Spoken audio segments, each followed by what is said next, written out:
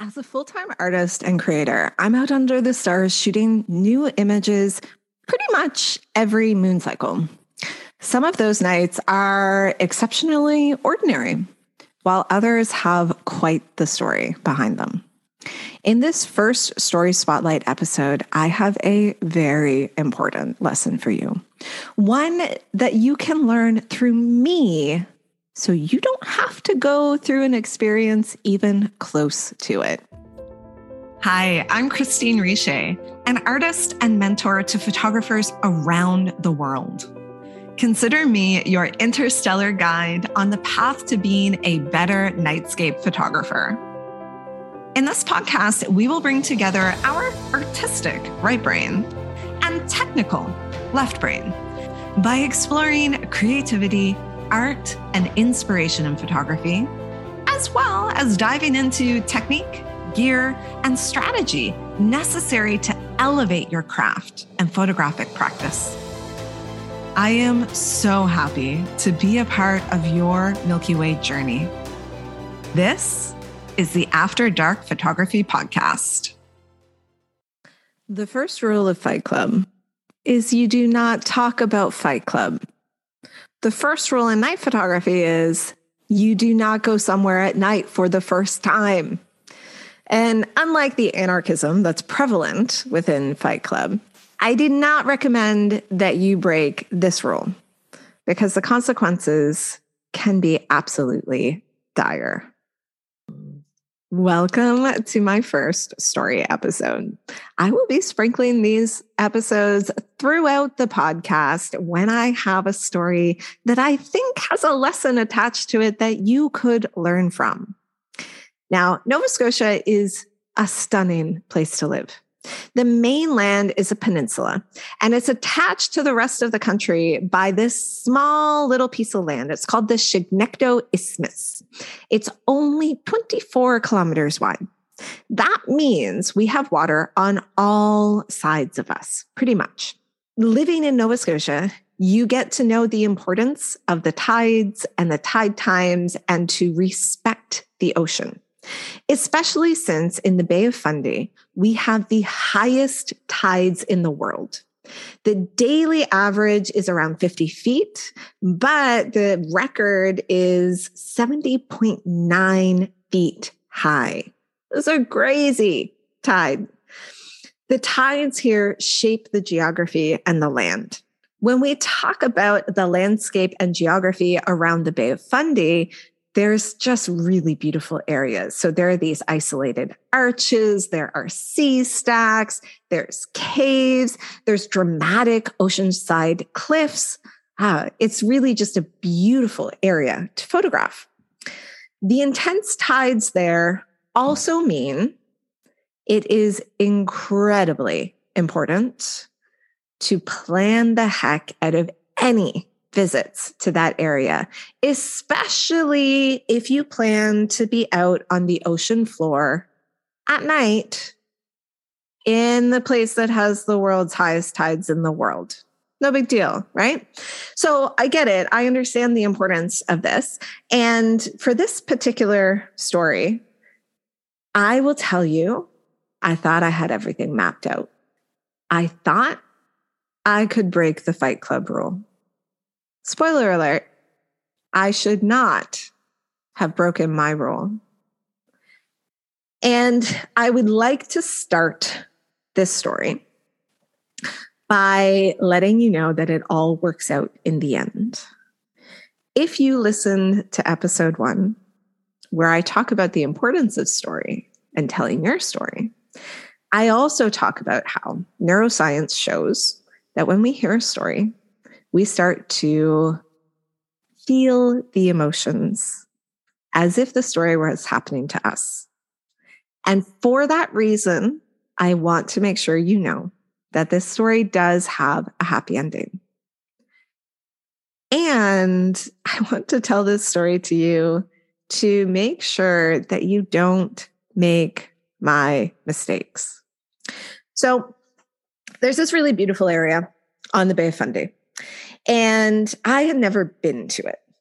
I've seen a lot of pictures. I have a lot of photographer friends who have gone to it. And I decided that it was on my list to shoot, except that it was the start of 2020 and we were in our first lockdown. And our lockdowns here were very strict at the start. We were not allowed to leave our community. Like, if you had to drive to a park, you were not allowed to go to it. You could go out only for necessities, only one person, and that was it. So getting out and shooting was not really a thing. Getting out and scouting was not a thing. You could get pulled over, and if you were not in your area, you could get fined. I'm telling you this so that you kind of have an idea of why I broke my rule. Because my rule is, if you remember from the start of this episode, you do not go out somewhere at night for the first time.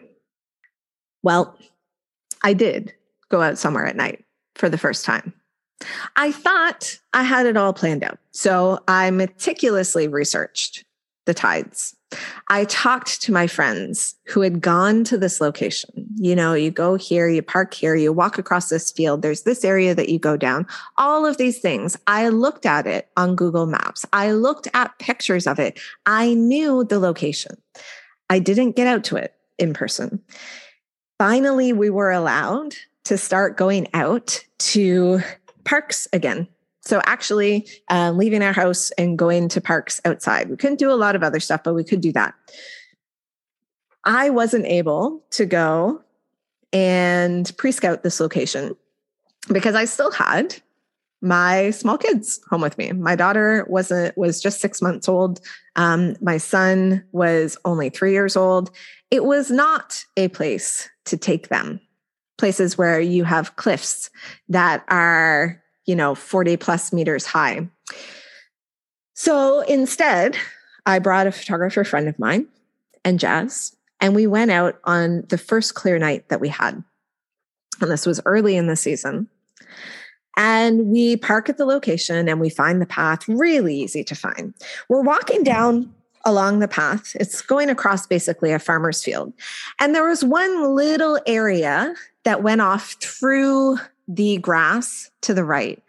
And my friend and I stopped and we were like, oh, that could be it. And we're like, oh, let's just keep seeing because the path keeps going up ahead. And so Jazz had gone to go down the little side path. And when I said, okay, Jazz, this way, she ran forward and ahead. And Jazz ran over a little hill. And all of a sudden, I wasn't quite sure what it was. I thought maybe it was coyotes. It sounded like this very far away yelping. And so immediately I called for Jazz. I said, Jazz, come here. Jazz, come here. She's probably going to come here now when I'm saying this in the story. And she didn't come.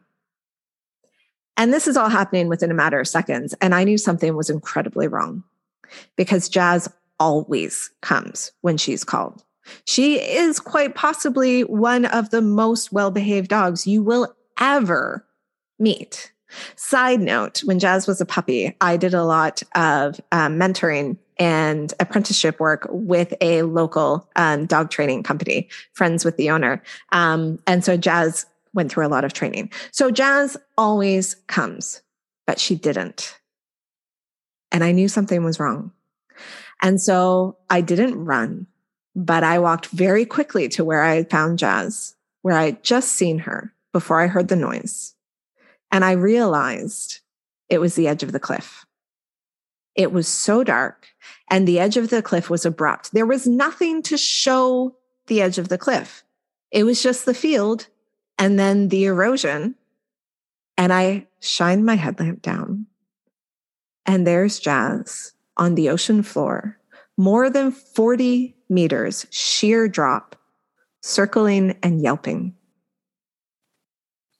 I turned around and I ran back to the little side path. I dropped my gear and I scaled down quicker than I thought was possible. And I ran to get to Jazz. You guys, the area that she fell off, people are like, oh, well, she probably tumbled down. It is not. It is a sheer drop. We went back to this place later during the day, which I should have done in the first case. Are you seeing where I'm going with all this? And it's a complete sheer drop. Now, she's down there. We're on the ocean floor, and we are a solid hour plus away from the emergency vet, and we have to get her back up. Jazz walked.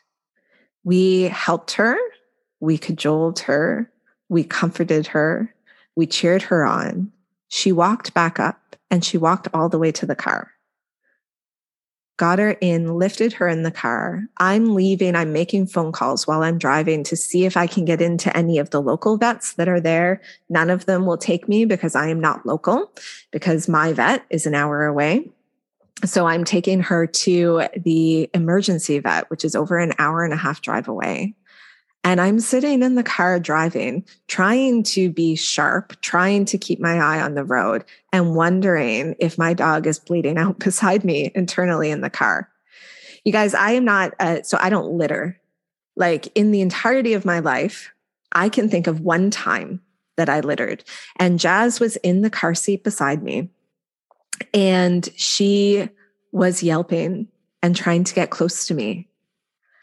And there was a freaking can of Coke in the middle, in the little cup holders in the middle, because I bring Coke or Pepsis out with me. I prefer Coke. Just want to put that out there, so that I can have something to keep me awake if I need to on the drive home. Not a coffee drinker, but I like Cokes. I took that Coke and I threw it out the window. I can tell you that is the only time in my life that I have ever littered before, just so that Jazz could get closer to me because she was in so much pain. Because I didn't go there during the day first. I did not do my due diligence and scout it out during the day. Now, I told you at the start of this story has a happy ending.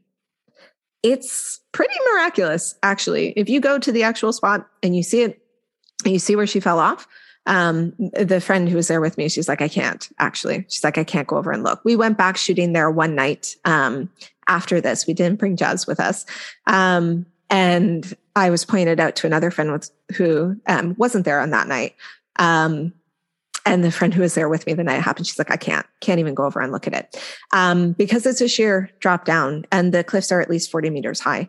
Jazz came and pulled through. We got to the vet at 10:30 p.m. at night. And I stayed there. It was COVID, so I was not able to go in. They took her in. I stayed in the parking lot for a couple hours as they were doing their initial tests. By the next morning, all of her vitals had returned to normal. Everything was normal. She was back home within 24 hours. She did have some internal bleeding. She did need some supplemental oxygen, other things like that, but she recovered in a way that was pretty miraculous. And I'm ridiculously grateful for it. Now, was that the most scary thing that has ever happened to me? Yeah, it was. And as I tell you the story, you can probably hear it in my voice that it takes me back. And I am so much more careful now because there are a lot of hazards that are just not as noticeable at night. And so episode 7, I do a deeper dive into location scouting. And that's a key part of safety planning. So we're going to talk about that more in episode 7 so that you can learn a little bit more about what you should be looking out for. But this story, I tell it to you, not to scare you, not to have your heart race, not to have you go through my emotions, but so that you don't make the same mistakes. Now, since the accident, I've gone back to this place in question multiple times. Now that I know where to go, well, it's so much easier. The first time I went back actually was in daylight, and Jazz came with me. I photographed her standing at the base of the cliff that she fell over. She humored me, but not for long before she went over to like roll in the muddy sand. I think she was much less affected by this momentous occasion than I was. That night, actually, I photographed the moon rising up over one of the sea stacks there. I've gone back to this place as well multiple times, and I plan to go back to it even more. But had I gone during the day, I would have known to take that first side trail. I would have known how quickly it drops off. And we could have had a very scary night never exist. So I want you to take away from this episode to not make my mistakes. Do as I say. Do not do as I do or have done in the past. There are rules for a reason. So going out to a place during the day for the first time always is very, very important. Now, I would love to hear your stories. Are there any stories and pearls of wisdom that have come from them that you can pass on? I'd love to hear them. You can send me a DM on Instagram or screenshot this and share this episode in your stories and let me know. The more we can get the message out about safety, for me, I think is better. So as always, I really want to thank you for listening to today's episode. And if you want to see a few of the photos that I've created at this particular location, you'll want to hop on over to the show page and look in the show notes, because I do actually have some of the pictures of this location. And I'll even put the picture of Jazz hanging out at the bottom of the cliff, just so that you can get an idea of it. Okay, thank you so much for being here with me today, and I will catch you on the next episode. Hey, thanks for listening to my podcast episode today. If you're excited about night photography, but you don't know where to start, then listen on. This is for you. Well, hello, it's Kristine. I am the host of the After Dark Photography podcast, and I'm the founder of the Night Photography Academy. And if you don't know me, I have been a professional photographer since 2009 and teaching photography actually since 2008. When I first started teaching photography, it was to students who had excitedly just bought their first ever camera, or maybe who had a digital SLR sitting on a shelf, gathering dust, and they were finally ready to learn how to use it. Now, almost 15 years later, I find the same kind of people coming to me super jazzed about night photography, but frankly, overwhelmed at where in the heck to even start. For one, they haven't mastered using their camera on manual mode, let alone doing things like equivalent exposures, which is really the bedrock of night photography. And if that sounds like you, I have just the thing. I am giving you 100% free access to the first module of my Photography for Beginners Bootcamp. This was a hybrid online in-person class that I taught here in Nova Scotia before the pandemic happened. People would take the class online, and then I would run field trips where we would go out and practice together. And I am giving you access to the first module completely for free. Unfortunately, field trips are not at this time available. Imagine that you know exactly what setting is the most important to use on your camera in any given situation based on, what you want to create. What's that vision in your head? And not only that, you know how to do all of that, but you also know how to troubleshoot. So maybe if things look too dark or too bright or too blurry or even too sharp, you will know exactly what to do to fix it and get the image you want. After going through this totally bingeable course, you will master manual mode on your camera and be able to confidently create beautiful images with your digital SLR or mirrorless camera. To sign up, go to kristinerosephotography.com/bootcamp. And that will be in the show notes too, if you just want to do a quick click and hop on over there. Thanks so much, and I can't wait to see you on the next episode.